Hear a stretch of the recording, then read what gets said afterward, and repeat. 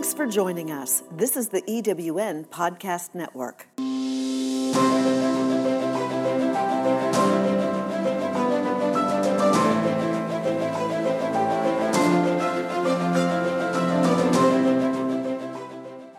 Hello, my friends, and welcome to Rev with Rachel, where we recreate, enlighten, and vibrate in our radiance. I am Reverend Dr. Rachel Whetstone, but you can call me Rachel. This podcast is a place to learn about really feeling our emotions, mastering the mind, being aware of our energy, and tuning into our own body's intuition for the purpose of living in bliss, freedom, peace, and what I call our godly potential.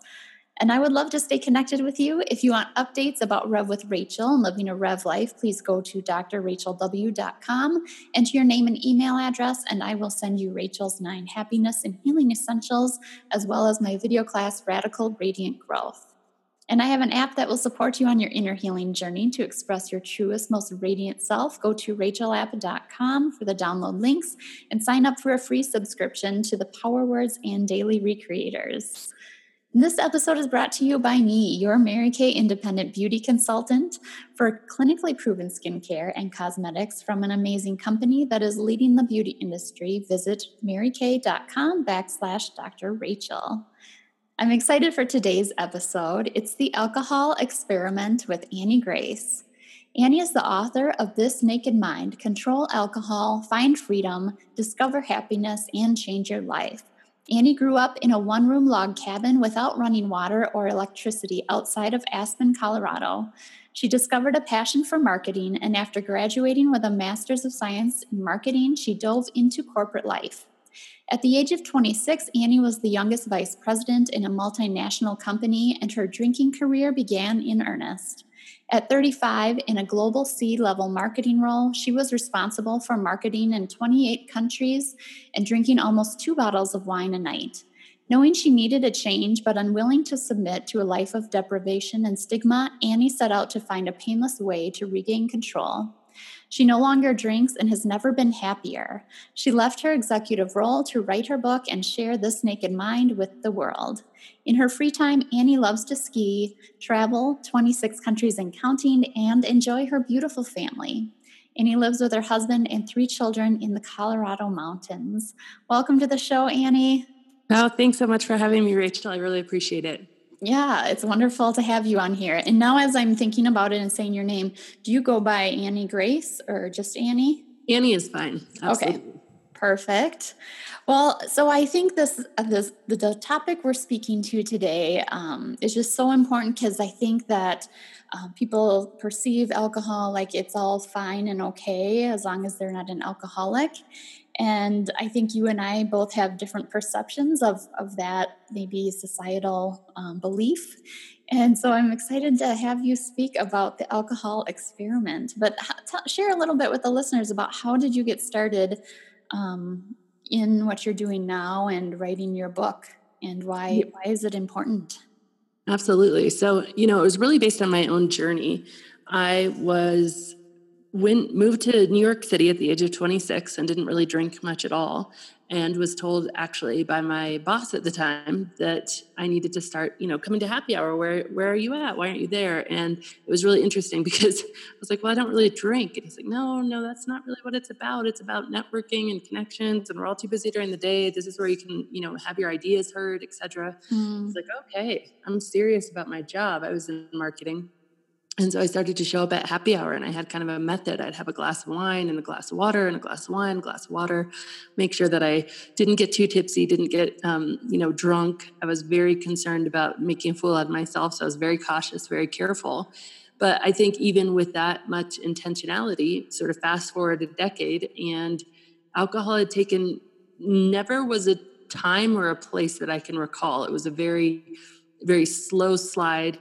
But it had taken the place of other things that I would have done to relax or, enjoy myself. So if I would come home and all of a sudden be stressed at the end of the day and my running shoes were there, the bottle of wine was there, I'd be like, I'll just pour a glass of wine instead. And all of a sudden, 10 years later, I was drinking every single night and looking at my husband like, what happened? Like, we didn't even want to have alcohol in the house when we had kids, but all of a sudden here we are drinking all the time. And how did this happen? And it was never that I was really physically addicted to alcohol because I could always stop for periods of time and cut back. But it was really that when I did cut back or when I did stop, I would feel emotionally distraught about it. I'd be like, it's just not as fun as if I'm the designated driver. Oh, well, I'd feel sorry for myself if I couldn't relax with that glass of wine. And so I realized that there was something really that had changed fundamentally in my thinking and in my emotional attachment to alcohol in the last decade. That really happened for me at the same time where I was experiencing very severe back pain for about 3 years. And I had tried everything, traction, muscle relaxants, everything, acupuncture, chiropractic to get over this, and nothing was working. And finally, somebody recommended to me a book called Healing Back Pain with Dr. John Sarno. And the premise of the book is really that you can have subconscious repressed emotions that your body and your mind is protecting yourself from in the form of distracting you with pain. And I was like, okay, that sounds a bit woo-woo. But, in the beginning of the book, it was sort of like, I don't need to convince your conscious mind of this. I need to convince your subconscious mind of this. So you have to read this 300-page book and then your back pain will go away. I was like, okay, sounds crazy, but I'm desperate. So I read the book and sure enough, my back pain went away. It was one of the most literally miraculous things I'd ever experienced in my life. And I was like, wow, the power of the mind is so much greater than I had realized. And I started thinking, okay, I think what's happening here, and I remember this very specific moment of just having this kind of epiphany and saying, I think what's happening here is that consciously I want to drink less. I mean, my tolerance is so high, I'm not even feeling tipsy or it's not fun. I'm getting hungover. But subconsciously, I now have a decade of conditioning that alcohol is the thing to go to relax, to have a good time, to loosen up, to network, all of these benefits. And there's a disconnect between what I consciously want to be doing and what this subconscious conditioning is telling me. And I said, what if I could solve that? What if I could undo my subconscious beliefs around alcohol and really bring this back in line? And so I set out to do that. I actually stopped trying to stop drinking. And I went on about a year-long quest of just really researching the subconscious mind, researching alcohol itself, researching neuroscience and neuroplasticity, and coming to a place where I just didn't want to do it anymore. I felt completely congruent again in the fact that, there's no part of alcohol that I saw benefit anymore. I took every single reason I had for drinking, whether it was for relaxation or enjoyment, and I kind of held it up to put it under the microscope, so to speak, and said, is this really true? Is this empirically true? Does the science back this up? Is alcohol relaxing? And through what I discovered, it was like, there was no way you could know all this stuff and then still have the delusion that alcohol was relaxing or that it was adding to your enjoyment. And so it was so easy.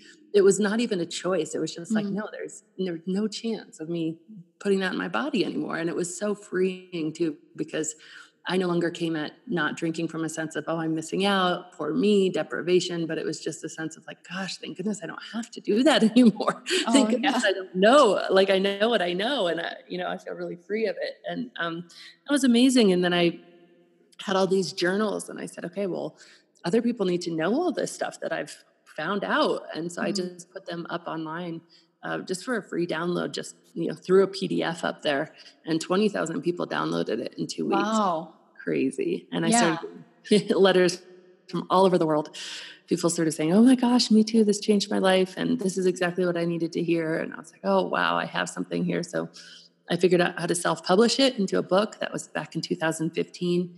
And the rest is history. It's really been this word of mouth kind of phenomenon since then. I'd like to say sort of an accidental author and an accidental entrepreneur, because I did not set out to quit my job. I did not set out to do any of this stuff, but it's your legs. And run on along with.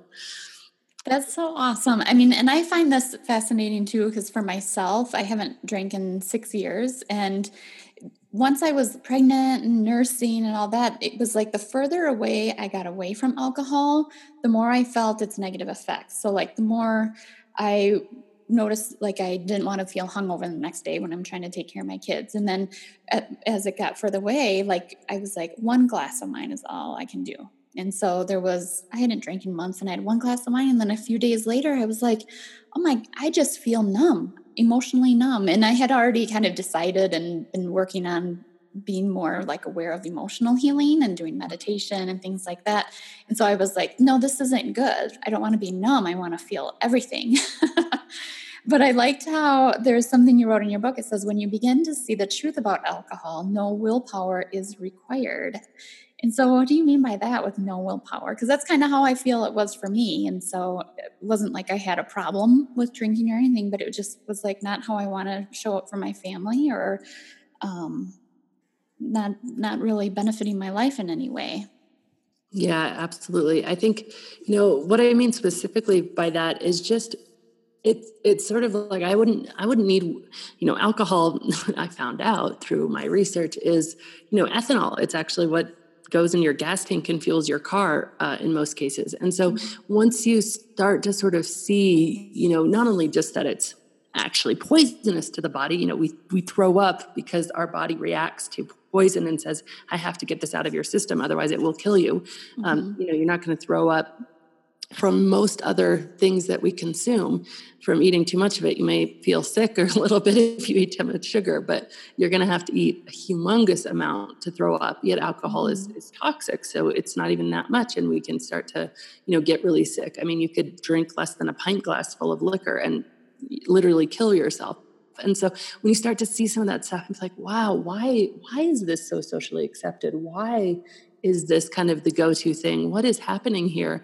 It reminds me a lot of the book A Brave New World in a way, where the soma is the thing that it's this pill that everybody is taking, but it's actually really just keeping people small in their lives, and I don't mean that from a sense of judgment at all, but really from a sense of I was being small in my life. I wasn't reaching for things beyond me, because what I was reaching for was a glass of wine. I wasn't sitting with my discomfort and then having to break through it and grow and become something new. What I was reaching for was something to numb my discomfort. And I think that once I could see that this wasn't the thing, I had this false impression that alcohol was like the duct tape that was holding my whole life together. Like, oh, it's the reason that I can be this working mom and travel and have these 2 young kids. And, it's what's helping. But once I saw through that and just saw how false it was, and actually it wasn't helping at all, it was the reason that I was so anxious and so stressed and so felt like a shell of myself. And it was the reason that I was really struggling. I mean, there's no willpower involved in not taking it anymore. I remember, one of the analogies that I give that I think is so appropriate is I was diagnosed with an intolerance to eggs after my second son was born. And I remember months and months of this like crippling cramping. And it would come, and I tried to eliminate foods, and I couldn't figure out what it was. Finally did a blood test. Turns out it's eggs. And as soon as I stopped eating eggs, the cramping went away, and it was so painful. And yeah, I like eggs. They're great. They're a great source of protein. Eggs are amazing. But I didn't approach the fact that I could no longer eat eggs with a sense of like dread and sadness and tears and poor me. It was really a sense of like, thank goodness I figured that out. Yeah. Because now I'm doubled over 3 times a week and in pain. And so, bummer. I can't have a deviled egg when I want it, but I get to live completely free from that. And I'm no longer being held back by what's holding me back. And so it doesn't take me any willpower not to eat eggs, for example.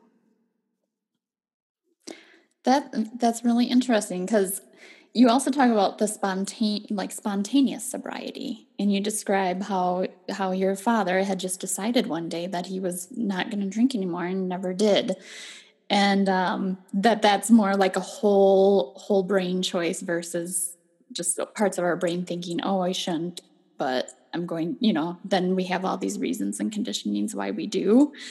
Speak to that. Speak about the kind of spontaneous, the choice. Yeah. And I think that it really does line up with, you can think of it as this idea of internal conflict or cognitive dissonance, right? So if you have 2 competing thoughts inside your head, that you both, where I both wanted to be drinking because I felt like it provided a benefit and I had a desire for it. And I both wanted to be not drinking because I felt like it was providing some pretty severe consequences in terms of hangovers and just not feeling my best. And, not being able to, once I had, 2 glasses of wine, which was my quote limit, my brain wasn't saying, oh yeah, say no to that third one. I'd actually, would be saying yes to that third one. So I was constantly overdoing it. And I had these two competing desires in my head, and it's a really, really painful place to live. To want to both to do more and less of something at the same time, or to want to do, more of something and then find yourself making promises to yourself and then breaking them and saying, okay, only 2 glasses tonight. And then you had 4, or not going to drink except on Fridays. And then you either feel miserable or you drink more days than Friday and you're beating yourself up. I mean, it's this constant source of inner conflict. And we overlook inner conflict in our culture, I think, as a whole, because we know that conflict is painful to humans. We know it doesn't feel good to fight with, even to witness conflict across the street doesn't feel good, but like to fight with our spouse or our kids, it feels awful.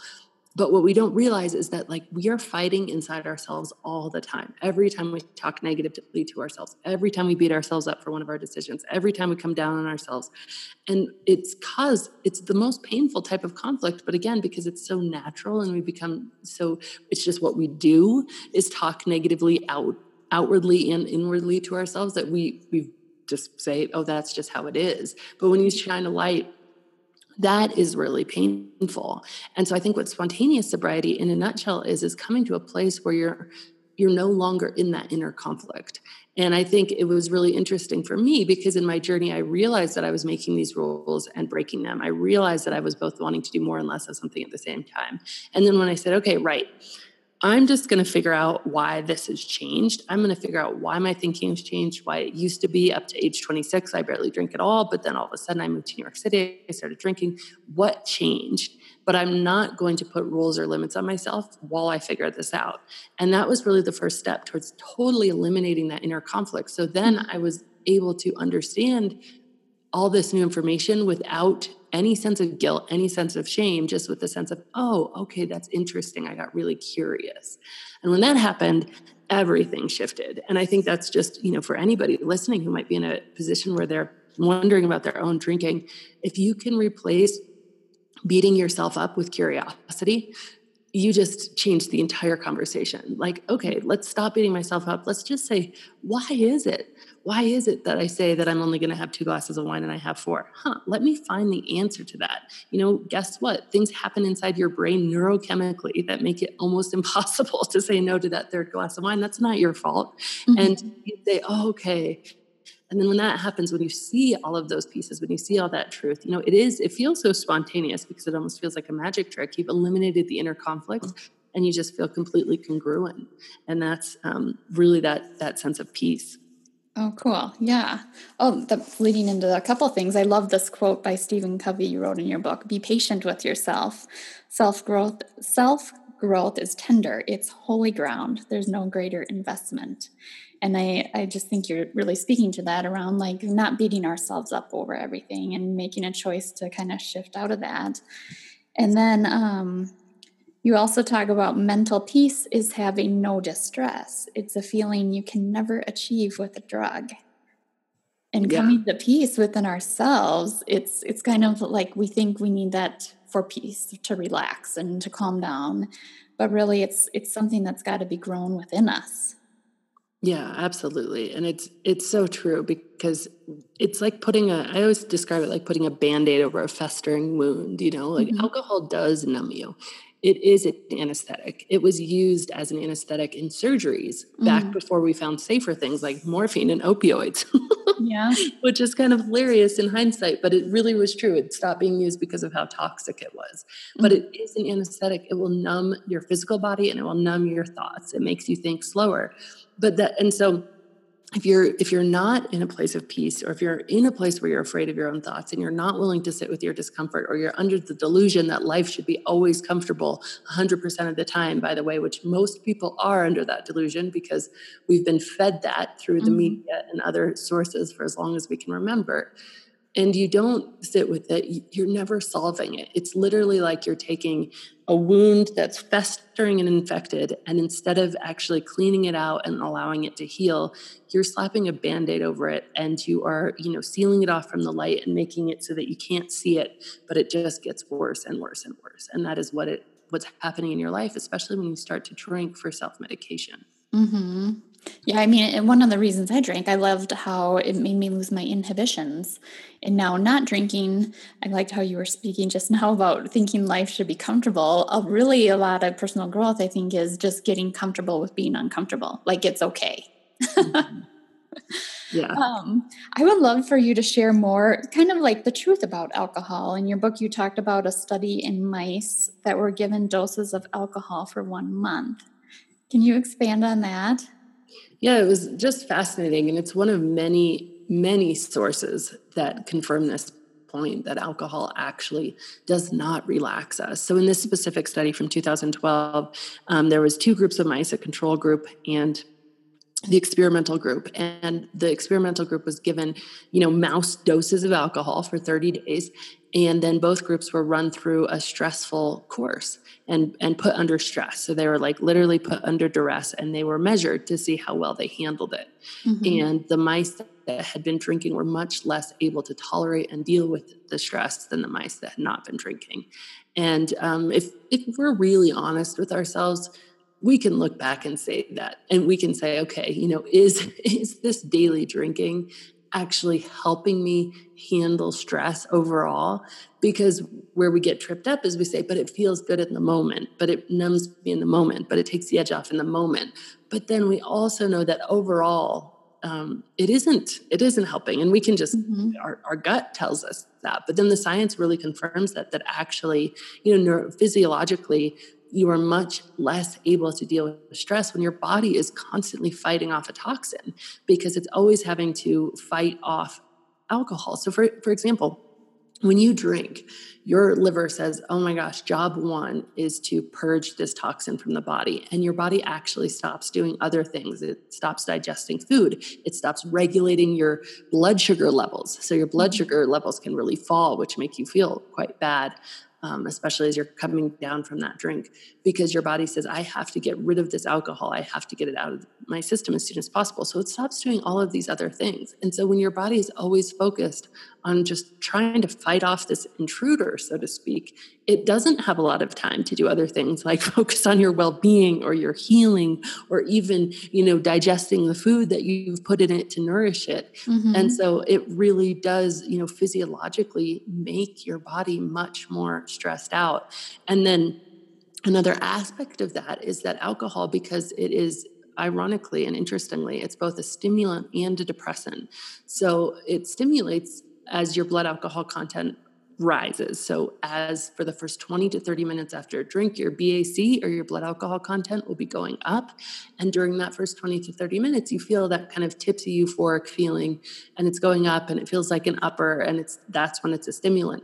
But after that first 20 to 30 minutes, you sort of peak and your blood alcohol levels start to fall. And this is as your body kicks in and says, whoa, whoa, whoa, get this out of my system.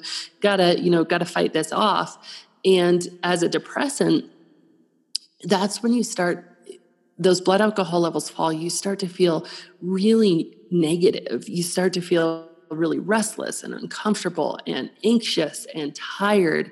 And your body actually releases adrenaline and cortisol in order to counteract some of those feelings. So cortisol is known as the stress hormone. It's released in your body as a reaction to alcohol as it goes on to fight it off. And the real kicker here is that stimulant effect, the effect that gets us hooked, the reason we drink in the first place, that lasts for 20 to 30 minutes for one drink, whereas that negative depressant effect lasts for 2 to 3 hours.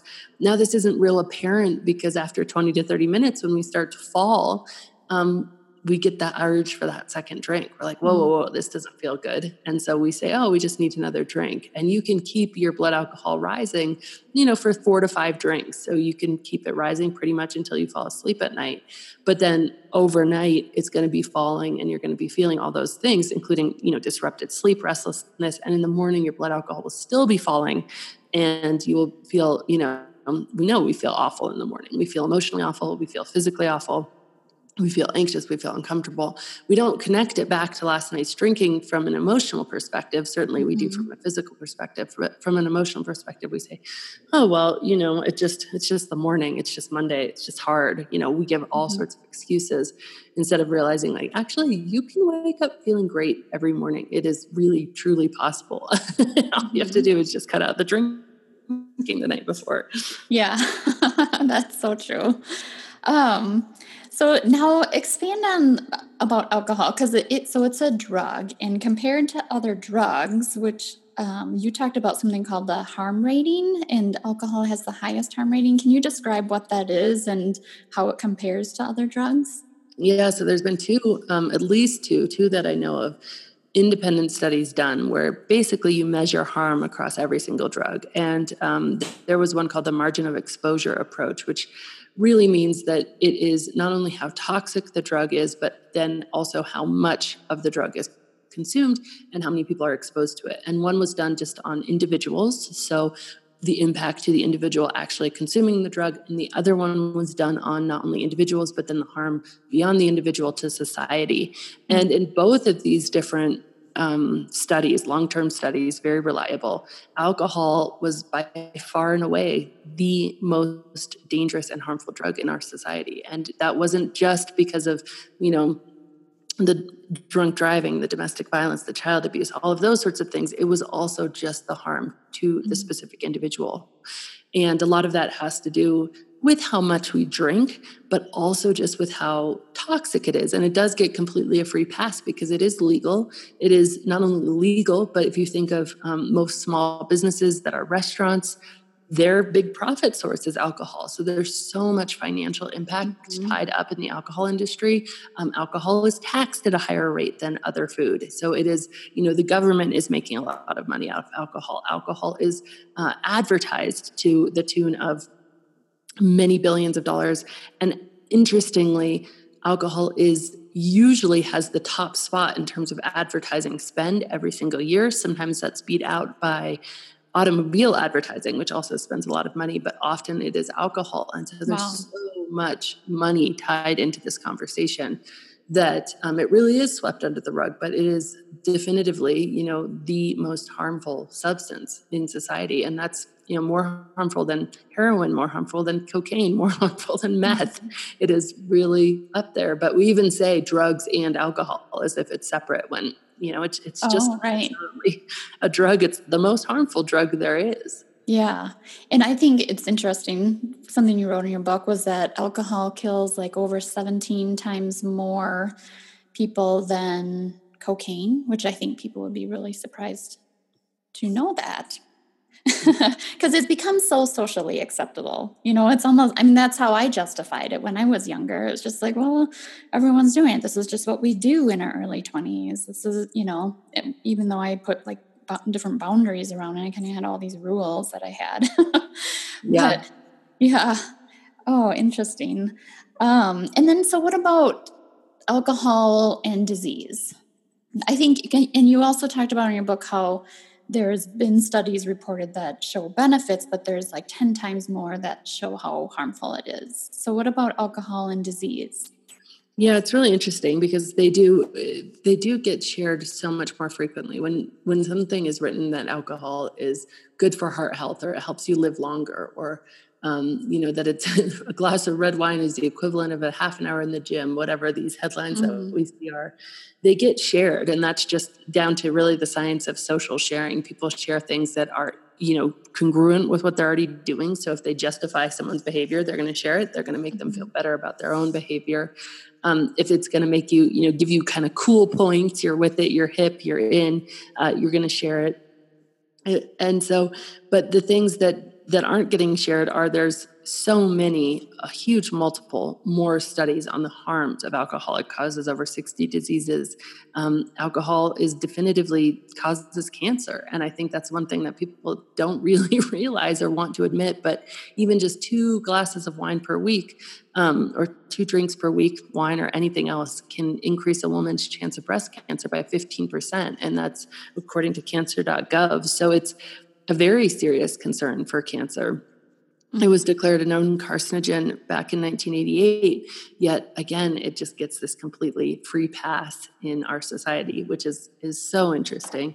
But it is, and all of those studies, there's always two sides to every coin, but the majority of those studies, they really have taken headlines and pieces of the study out of context. In fact, often the scientists are quoted as being very frustrated with how those studies have been taken out of context. I can give you, a quick example is one about alcohol making people live longer. So the study said, it was a Houlihan study, and it said moderate drinking has people live longer. And so what it did is it tracked people over 20 years, and it was 3 groups of people who are excessive drinkers, people who are moderate drinkers, and then people who were non-drinkers, who were abstinent.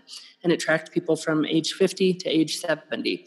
And then it said how many of each of the 3 groups died during that time period. Now, there was no cause of death associated, first of all. So that's just interesting from the get-go. It wasn't that, we didn't know the cause of death. But in this study, it very black and white, written out, says that the non-drinkers were often non-drinkers because of prior alcohol use or because they were sickly or on medication that prevented them from moderate drinking.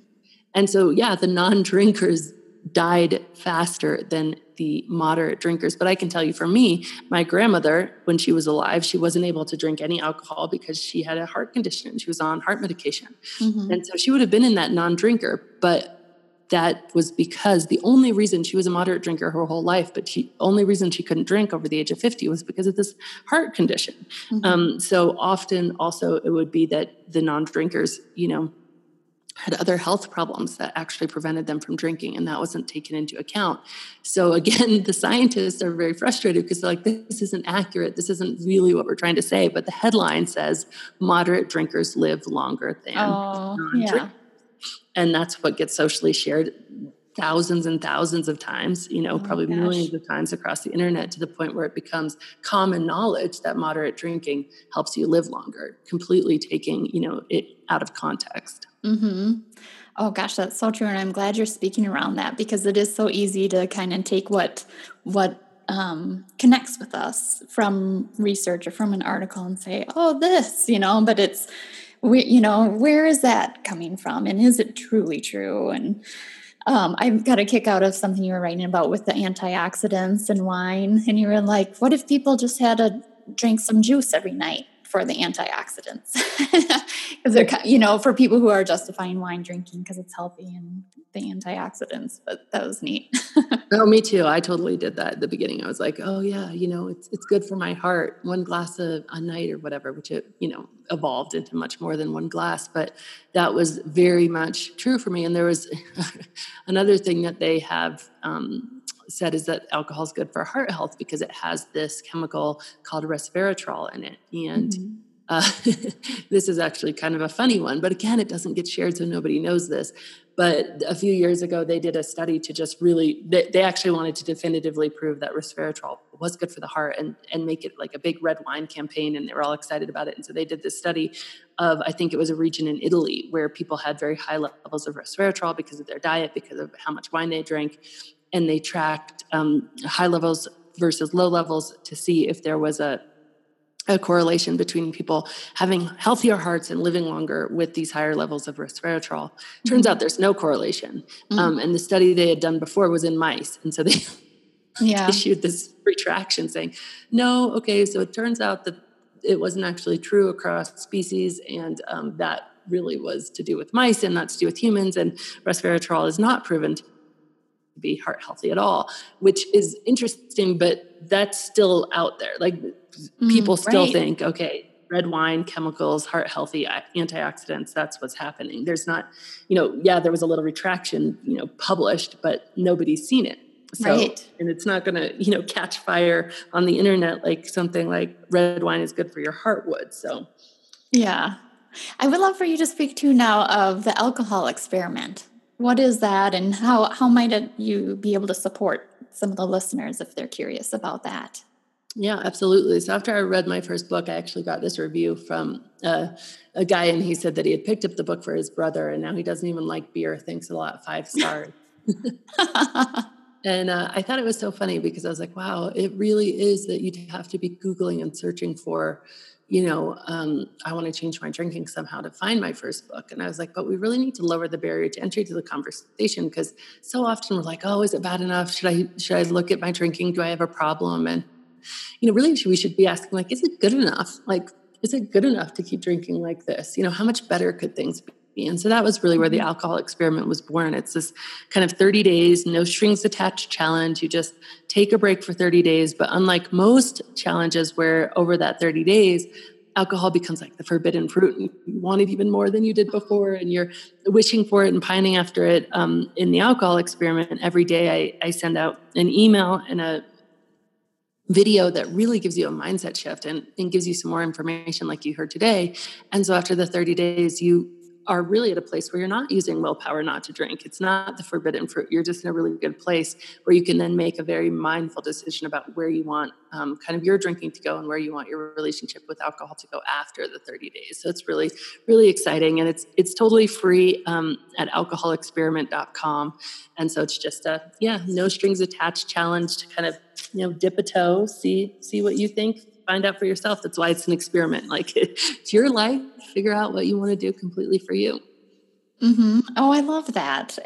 Thanks for having that and sharing it with our listeners today. I hope some people will go check that out. Definitely. Your book too. I hope some of the listeners will go read your book.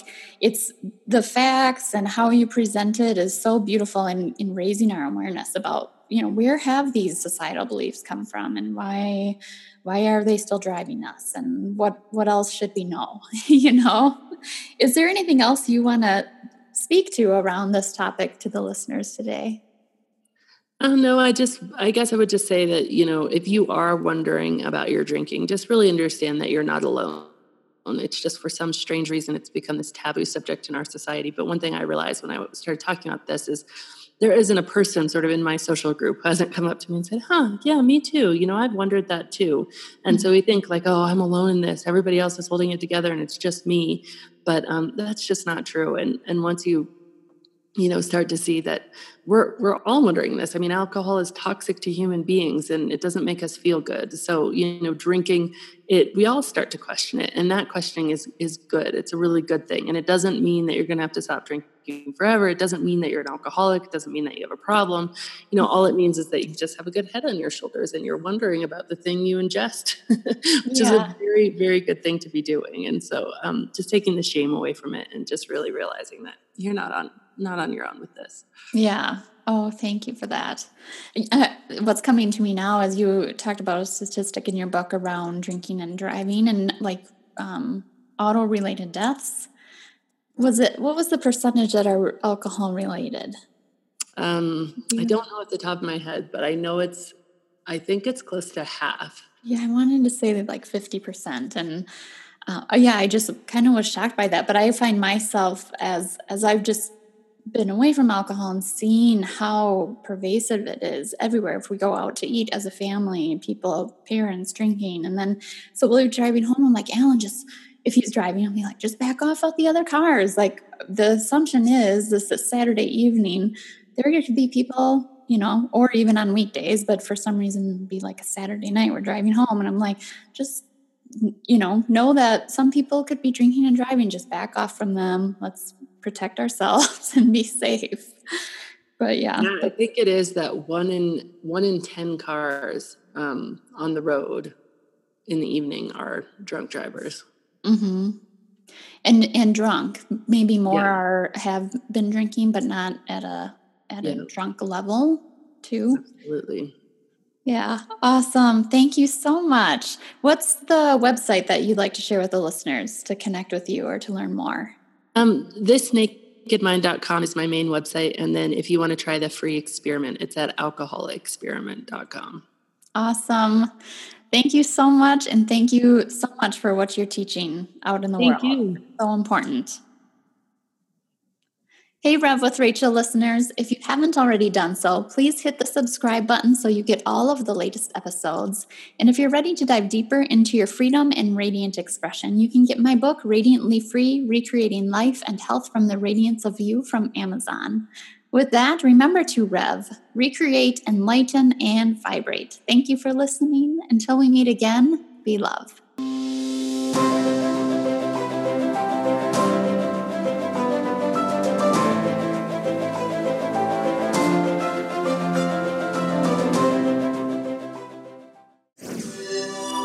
This is the EWN Podcast Network.